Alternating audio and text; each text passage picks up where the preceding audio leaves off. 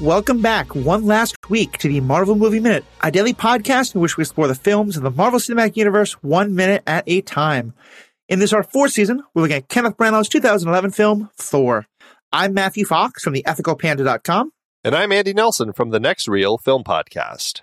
And today we're talking about minute 111, which begins with paint foreman Mike Costello and ends with lighting lead. I keep wanting to read it as lightning lead, but no, it's lighting lead Betsy Mueller. It's just going to be us for these last 5 minutes as we close out the season.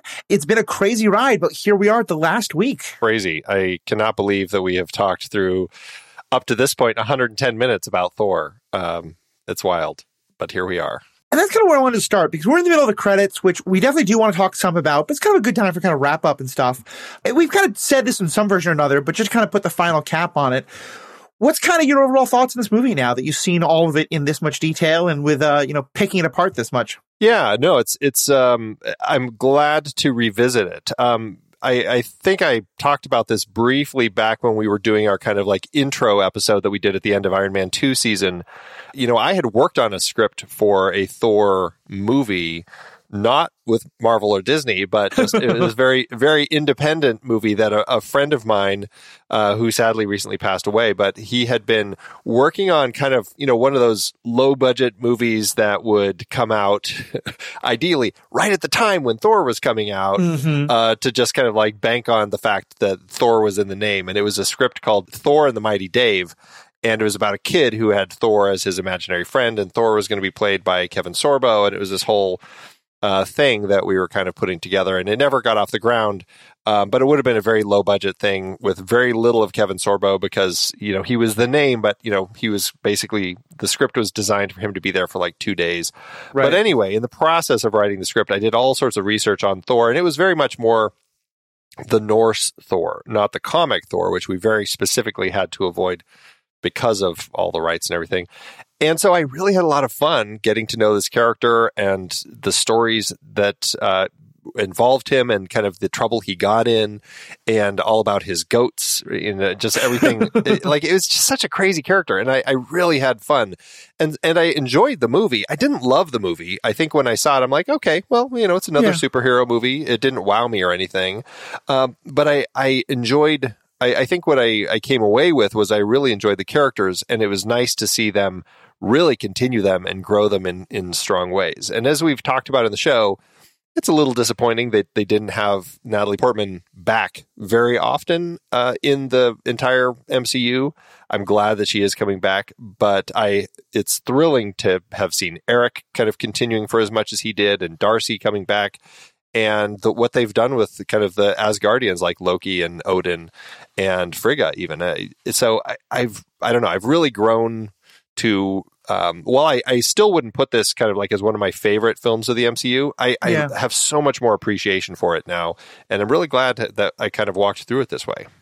Yeah, it's so interesting, and I say this with all respect to English teachers. I think English classes can be great, but I've always been a big believer in that adage of, I don't like English class because I love literature. The concept of reading a great book is a lot of fun, and analyzing it to death can often take the joy out of it. Not always. Again, English teachers, you're doing great jobs out there, but you didn't go to any of my schools that I went to. But this, I feel like, is the flip side, where, I think I watched it and I was like, okay, that was fun. There was some interesting stuff, but a lot of the fight scenes I didn't really go for. Some of the stuff seemed very overdone.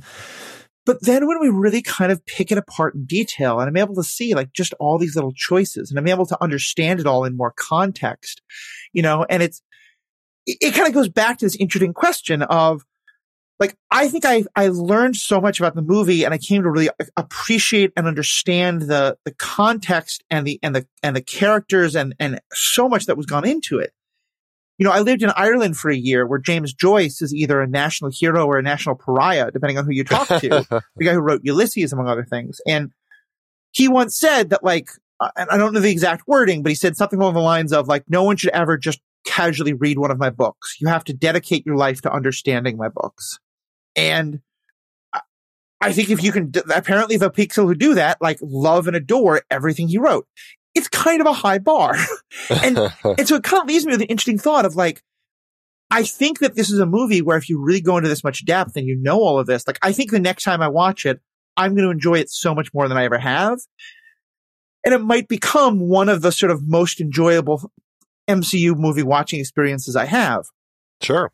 I don't know though, like, you know, and I'm not a film critic, but it kind of gets back to this interesting question of like, should you have to go through that much analysis to be able to enjoy a movie as much as we now do with Thor? So yeah, right. It's kind of like, I think I'm kind of ended up where you are. Like, I think it is now a lot higher in my estimation than it used to be. I think Loki and Natalie Portman's version of Jane Foster are the two characters that both have a much greater appreciation for. Though also it just makes me a lot sadder about Padme and the prequels, recognizing that no, Natalie Portman really can do so much better. And I think I'm not sure I'm going to be wild to rewatch it, but if nothing else, it has me now so excited about Thor: Love and Thunder, because I feel like there's like, you know, we were talking about wanting to see Natalie Portman more, wanting to see, we're obviously not going to get the Warriors 3, but like, seeing where all this started, now I'm really curious to see what the next chapter of Thor's story is going to be, and Jane's story is going to be. Yeah, right. No, it's going to be very interesting to see how that develops, and especially because I was like, I love Taika Waititi as a director. I think he is just such a creative force, and I love just kind of everything he's done with the Marvel Cinematic Universe. Outside of the Marvel Cinematic Universe, I think that he's just a very creative storyteller. I know there are so many decisions getting made about stories outside of each of these directors' controls as far as like whatever Feige is doing, but I can't help but feel like it was really disappointing to not have Jane appear in Thor Ragnarok. Like there was just, it was an Asgard story, right? It just very much didn't focus on anything going on back on Midgard. And so, I guess it would have been really nice to kind of have those characters from Thor continue. But I mean, I get it. He's a galactic character. Even all the comics don't involve Midgard all the time. It's not a Midgard-centered story as much as it is an Asgard one. And so I get it. I appreciate it. But I can't help but feel like, gosh, I wish that we were able to kind of continue those characters. But still, it's nice to know that now Taika Waititi is bringing her back, especially because of the way that character of Jane Foster has kind of evolved in the comics. So it'll be interesting. And I have to say, I'd never really thought of it before, but in some ways, that's not even about this movie. That's the MCU in general. You know, they don't like continuing love stories. Like to me, I think Natalie Portman as Jane Foster is somewhat wasted. But if you tell me who's the female love interest character, like who you most wish you'd seen more of, it's Haley Atwell as, you know, Agent Carter. And granted, she got her TV show, which died off before we would have liked it. Now there's, she's now appearing as what was the name of it? It's not Captain Carter. It's not Captain. Totally. Carter. You don't know. But my point is like, and granted, because the age thing, it sort of made sense that it couldn't happen. Like, so she's not part of Captain America's story going forward. There's fun stuff between Tony Stark and Pepper Potts when they're still kind of in that tension, will we, won't they date? But then like, you know, for a lot of the time that they're in a relationship, she's completely off screen. So yeah, I agree with you with Natalie Portman, but I also think I wonder if this was like a Feige like MCU overall decision that just we don't want to have continuing relationships on screen, which is too bad, I think, because I think that's a fun part of characters. And I guess Ant-Man and the Wasp, we've definitely had that going forward, but with a lot of them, it's just, you know, once the relationship kind of gets worked out, the woman character gets kind of written off. Yeah, and just to confirm, it is Captain Carter. Captain Carter, okay, thank you. Because even in Ant-Man, they don't treat them as a couple so much as a duo, right? Right. And so there's an interesting element that they like the teams, but they don't necessarily want the romance. And it's kind of the same with villains, right? It's like, let's get them out of there. It's like, the villain's already been there and has kind of done their thing, and they're just less interesting now. I mean, Loki is really the one who has come back, and between here and Avengers, and not necessarily the primary villain in the next two Thor films, but certainly is up to his old habits in both of those films. Right. And then, of course, the TV show, which really, it's following the Avengers Loki in kind of a different timeline. And so I don't know, it's a very interesting and kind of frustrating element. And I feel like there is such, I don't know, I think people love a good love story, and there's no reason to not let us have that. I don't know, perhaps some of it is like learning from stuff like Star Wars, where, by the time we get to Return of the Jedi, the Han Solo, Leia relationship, like there's, I don't know, that wasn't necessarily everybody's favorite part of the story, right? And so maybe they're trying to just kind of avoid that sort of stuff, but I don't know. Yeah, it's such a hard thing, because I certainly know there's a lot of MCU. There is an element to which a lot of action movies and comic book movies, you often sort of feel like there has to be a romance. Just, it has to be a part of the movie. And that can fall into some kind of sexist tropes, especially when the woman character isn't really developed beyond just being the love interest who will scream in a pretty way when she's captured by the villain. Yeah, I think the James Bond franchise and the 80s really set us up for that. Right? Yes, very much so. And like certainly some of the Spider-Man movies very much did that. Like just the difference between the Zendaya versus the Kirsten Dunst, the level of agency those two actresses got to have as Spider-Man love interests was wildly different.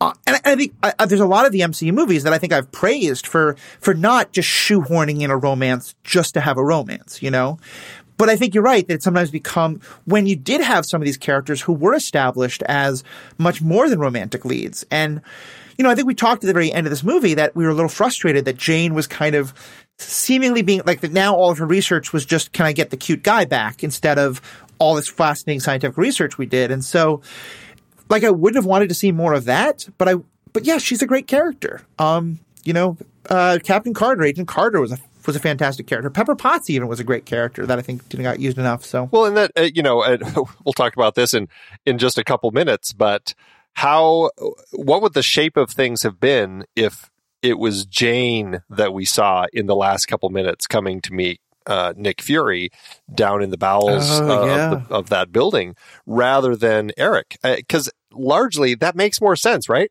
Would it make more sense to have Jane be the one she's the one behind the Foster theory, and here she is coming to have this meeting. And I don't know if that falls to Natalie Portman's disinterest. Her price tag was too high as compared to Stellan Skarsgård. Her schedule was too busy. Like, there are so many things that we just don't know. Or maybe, that particular writer who wrote that particular script was not that keen on introducing another strong female character, which also could be. It's certainly possible. The most charitable reading I can give is that, you already have the character of Hawkeye, who becomes sort of, he becomes mind controlled by Loki, and Black Widow obviously cares a lot about him. And so you get this great character moment of her, like, she doesn't just want to kill him because she knows that, like, there's a good person there who's mind controlled. And so you get that sort of moment where the villain is not actually a bad person. They're just controlled. And so our hero wants to save them, not kill them. I mean, one thing I think is interesting is that no one's ever really concerned about rescuing Eric, because he's not that important to anybody in the movie except to maybe Thor. And I think if Jane was the person controlling it, you now have this added thing of Thor wanting to save her, which I think would have been a really interesting story beat. I think it might have like kind of stepped on the Hawkeye Black Widow story beat, or felt too similar to that. So I guess my most charitable reason is that's maybe why not to include it, so you don't feel like you're repeating that same dynamic. But you're right, it also would have made a lot more sense if it was her. Yeah. Well, there's a lot to unpack when we get to that movie in a couple seasons. Yeah, definitely. So what were other? I had it in here as just favorite parts, but I think I want to ask you a little differently. Are there parts of this movie that you feel like you have a completely new appreciation or understanding of, or like now the next time you watch it, you're like, oh yeah, that, because of the things we learned or the things we discussed? Well, just on kind of a macroscopic view of things, absolutely Loki and his plotting and planning. Like, I really enjoyed kind of like looking more closely at him. But I think as much as Heimdall and Idris Elba was we'll just kindly say modestly used in the film. I really fell in love with everything having to do with Heimdall's observatory and just the way that it works and the design. And every time we're in there, it just is like there's some other cool thing to be kind of watching how it works. It's just such an interesting location that they designed very specifically for the film. And it became one of my favorite places to just kind of like go back to. So that would probably be one thing for me. I think for me, it's probably, I mean, it's certainly a lot of the set stuff. If like I learned so much more about, there were so many things I enjoyed so much, but I think especially when we had Austin Tichenor, the person who runs the Reduced Shakespeare Company, and had so much to say about like picking out the Shakespearean dynamics in this. It just felt like it made me want to go back and rewatch all the Henrys, among other things, which I've still not got a chance to do, but hopefully we'll get a chance to do some point. But I feel like, yeah, it makes me really want to, I think the next time I watch the movie, when I'm seeing some of those, especially when it's Odin, Loki, and Thor all together, I'm going to have such a greater understanding of what's happening there. Yeah, no, there's definitely a lot of things. You know, something else that struck me more watching it this time is how funny Natalie Portman is throughout the film. Like she's got some great comedy chops, and I think there are a lot of little moments that she is given to really shine. So very fun. She's willing to do something that I think a lot of actors and actresses have trouble with, which is a lot of her best comedy beats are kind of inviting the audience to laugh at her, you know, but not in a like mean mocking way, but in a kind of like some of the moments of her being like over the top in her shyness around this gorgeous man, or in her like being so, you know, she hits him with a car, and just the ridiculousness of some of that. Like, I think she played it so well and was willing to kind of do it a little bit of self-deprecating humor that I really appreciated. Yeah, like when she's on the roof and she's like, yeah, I come up here to get away from Darcy, or when I want to do some research, or I come up here a lot, you know, just kind of like, you know, making fun of kind of like how truly like nerdy and scientific she is. It's just kind of, it is fun. Is there one thing that, having gone through this whole movie in this much depth, do you think there's one thing that you would change? If you got to be, you know, being Kenneth Branagh instead of being John Malkovich, what would be the one thing that you would have done differently about making this movie? You know, that's a good question. I think looking at the film has given me a totally different appreciation of the Warriors 3 and Sif, and like those characters. I mean, having read some of them in the comics, I mean, I'm not an expert on them by any stretch, but having read some of them in the comics, I find them to be, you know, tailored for the younger readers, but enjoyable enough. And we've talked to enough guests now, especially like Miles and Elizabeth when they were on, like talking to guests who have a strong passion for those characters, who really kind of showed me, you know, that there's a lot more to these characters. And the script, I think it's something that happened in the writing of the characters that really latched onto that childish kind of goofiness of the characters that didn't allow them to really shine. And because of that, when Branagh was directing it and editing it, I had a feeling that he's just like, God, there's just too much of this silliness with these things. Let's just cut more of that.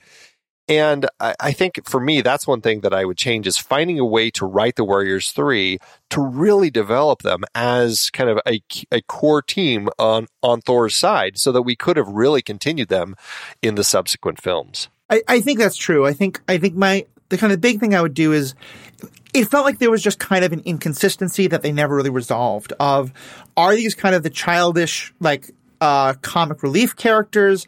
Do they fit somewhere into because I could also see like taking it the more Shakespearean aspect, that they're kind of the Rosencrantz Guildenstern, or that they're the Falstaff kind of characters, where there's comedy, but they're also kind of a Greek chorus aspect to them. And yeah, it just felt like they never quite resolved what they were doing with those characters. Yeah. So I think I would have loved to see that. And then just, you're right, Idris Elba's not enough used, but just the man has such gorgeous eyes. Take out the damn contact lenses. Let us see his beautiful eyes. Both because just I think it's beautiful on screen, but also when you have a character who's so reserved, he is so good at acting with his eyes that I do feel like if it hadn't been for the contacts, he would have been able to be even more expressive in some of those scenes. And see, that's something that doesn't bother me. I actually have no problem with the color of his eyes. I think that it's actually an interesting choice to have his eyes look that way. So I don't have an issue with that, but I certainly understand your reasoning. There's a thirst aspect there for sure, but I kind of want. I think today, instead of it being just contacts, you probably could have had him like there's some CGI thing, so he would have been able to have more expressive eyes, even with the eye color change. But sure. Who knows? Yeah. And then I just have in my notes, good God, when will this song end? I know. Just doesn't stop. It's like, come on, enough of the Foo Fighters. We've heard the song in the bar, which was plenty. We don't need to hear it in the credits. And unfortunately for us, it plays through this whole minute still. So we're like, come on.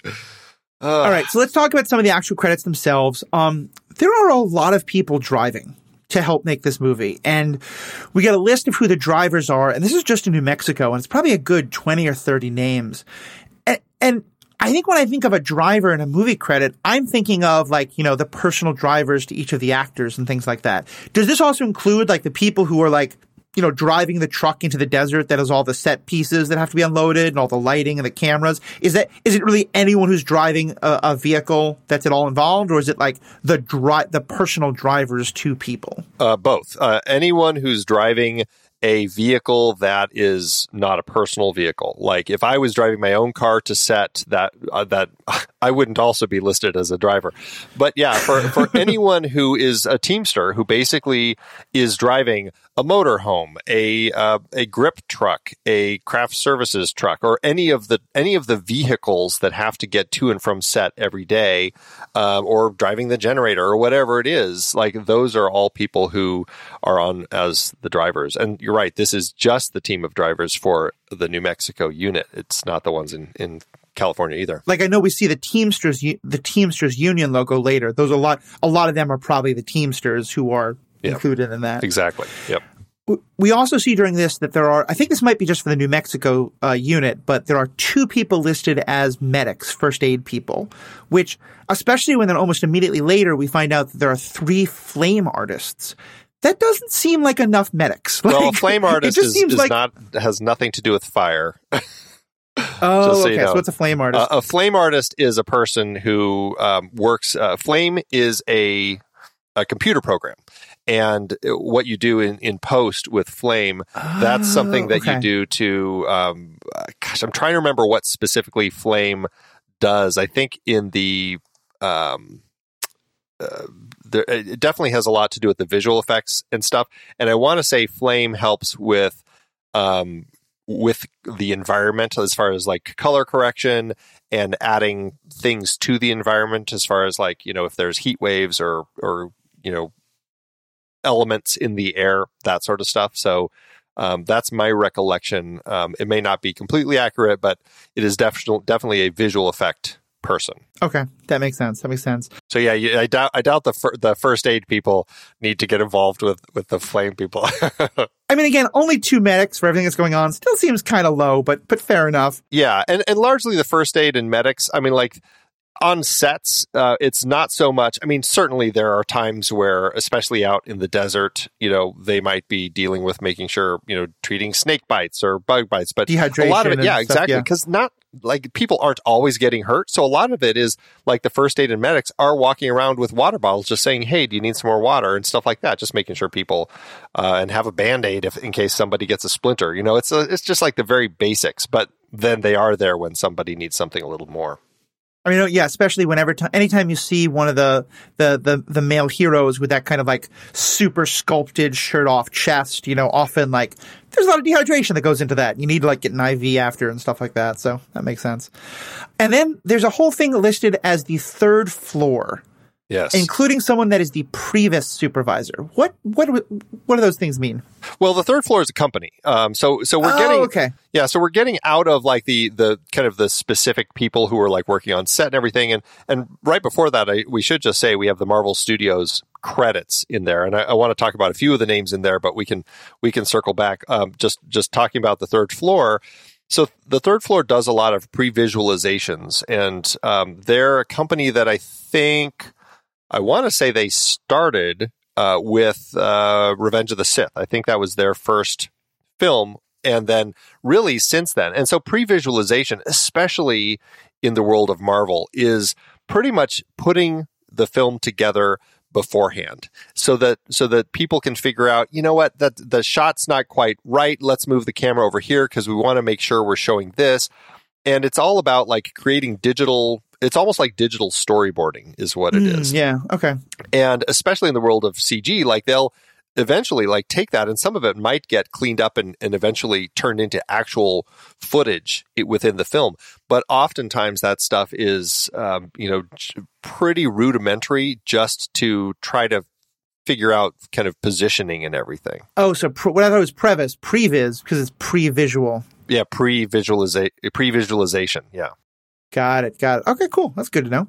Yeah, so they were on this, and actually, if looking at their list of credits that they have done since Star Wars Episode 3, just looking at Marvel stuff, they worked on Fantastic Four: Rise of the Silver Surfer.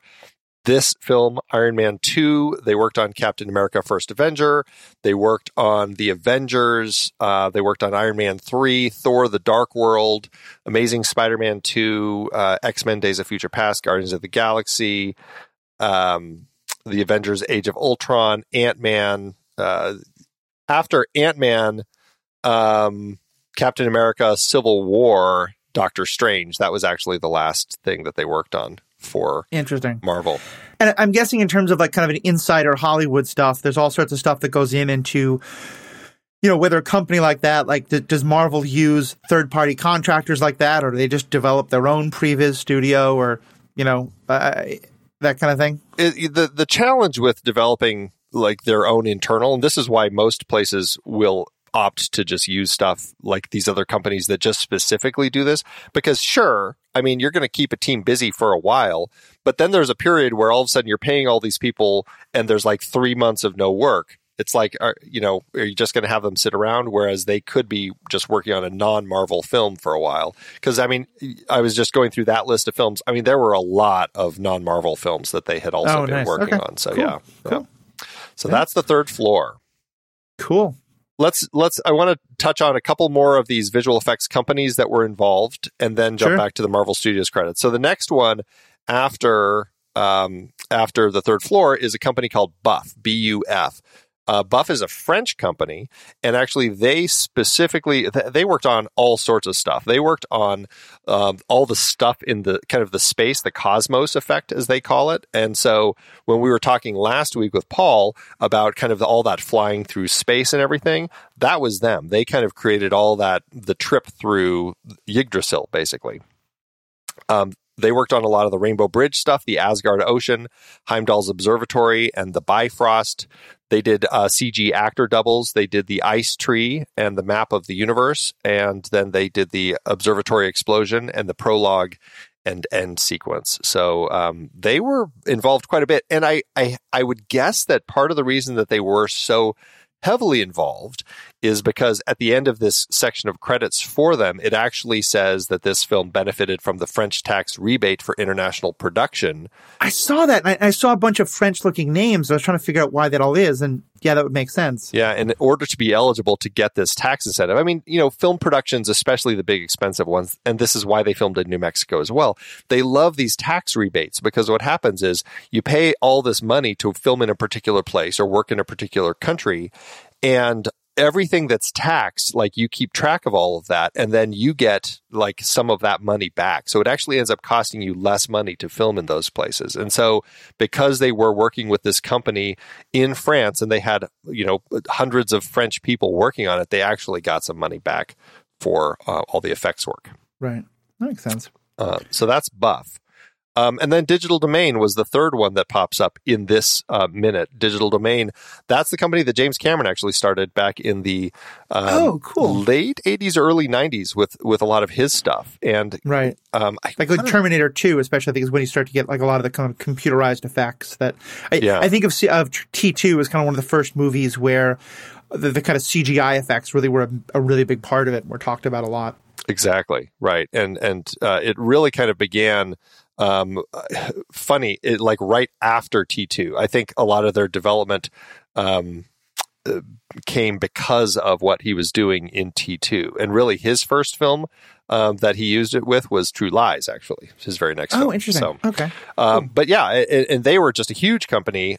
They really, I think they hit some financial difficulties after this film. I think they ended up getting sold, and I don't know if they're still around or if they are completely gone now. But no, I'm looking at credits all the way up until Doctor Strange and the Multiverse of Madness. They're still involved. So, oh, cool. Okay. But they, for this particular film, they were focusing a lot on Jotunheim and the Jotun Beast. So that was kind of their primary focus on the movie. Interesting. Cool.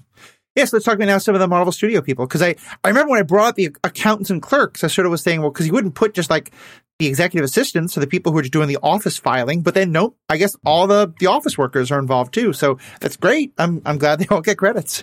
Well, and it's definitely something that has shifted over the years. Like, that you didn't used to credit all these people. And I didn't want to specifically talk about as much as it's nice to have them in the credits. The ones that I was focusing on was actually what they list as the Marvel Creative Committee, because those are the names that I think when you see Marvel these days, like these are like the people behind everything. And the four people are Alan Fine, Joe Quesada, Dan Buckley, and Brian Michael Bendis. Those four people are very much kind of like big names, kind of like the kind of executives behind everything, overseeing what Kevin Feige does, right? Alan Fine actually had conflicts with Kevin Feige and has left Marvel.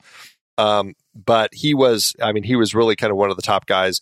Joe Quesada is he was one of the guys who, he had been a comic book artist for a very long time before moving into kind of this more business side of things, which is kind of where he is now. And Dan Buckley, president of Marvel Entertainment since January 2017. So definitely somebody who's, approving, signing all the big checks, making all the big decisions. And Brian Michael Bendis, who is another comic book writer and artist. Yeah, that's a name I know, and I don't know tons of these names. Right, very, very big name. Definitely involved in like House of M, Secret Invasion, Age of Ultron. So a lot of these big event storylines, he was kind of involved in all of that. And so, yeah, I think it's having names like this. They're strong names to kind of have behind kind of everything. I think that's helpful to know because I think sometimes, especially in the more sort of like Twitter, Twitch, TikTok kind of universe, you can get the impression that like for 20 years, this has just been Kevin Feige playing with his action figures in an office and deciding when everything's going to happen. And my impression is that now Feige has much more creative control than he did back when this movie was being made. But even then, like there's always people who are higher ups. There's always someone else who has some oversight and things like that. So. Yeah. And that was the team. So there you go. Nice. All right. Well, I think that's a good place to wrap up this minute. Yeah, I think so. Cool. Well, thank you so much. Normally, Andy, this is when I would ask our guests to promote their own stuff. Do you want to do a quick The Next Reel promotion? I think we did that at the beginning of the minute. What's a good way to close out here? Yeah, The Next Reel, it is a film podcast. We talk about movies, and it's Pete Wright and I. We've been doing it, 11 years now, believe it or not. Wow. This has been a fun year for us, starting with this current season that we're in, which started back in August of last year. Every film that we're doing for this entire season, which is a full year, they're all directed by women. And so we've had that's awesome. a great year of kind of exploring different female directors and, in all sorts of genres. And so by the time this comes out, I don't know. Let's see. We'll probably be in our John Hurd series. John Hurd is, an actor from the 70s, 80s.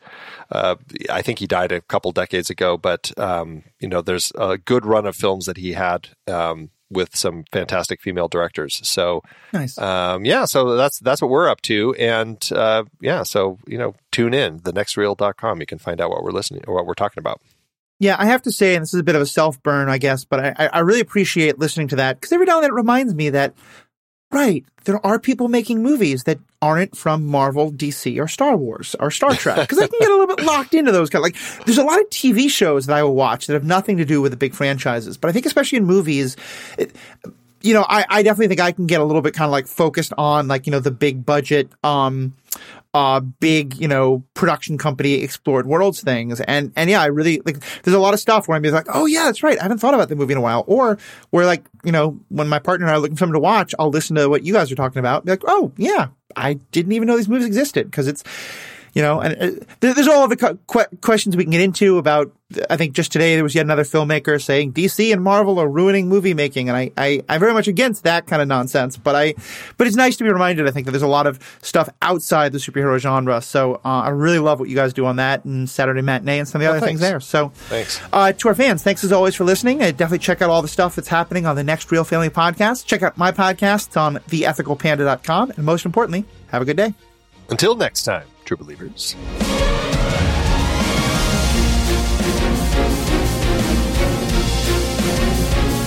Marvel Movie Minute is a production of True Story FM, engineering by Andy Nelson. This season's music is One Last Ride by Martin Puringer. Find the show at truestory.fm, and if your podcast app allows ratings and reviews, consider doing that for this show.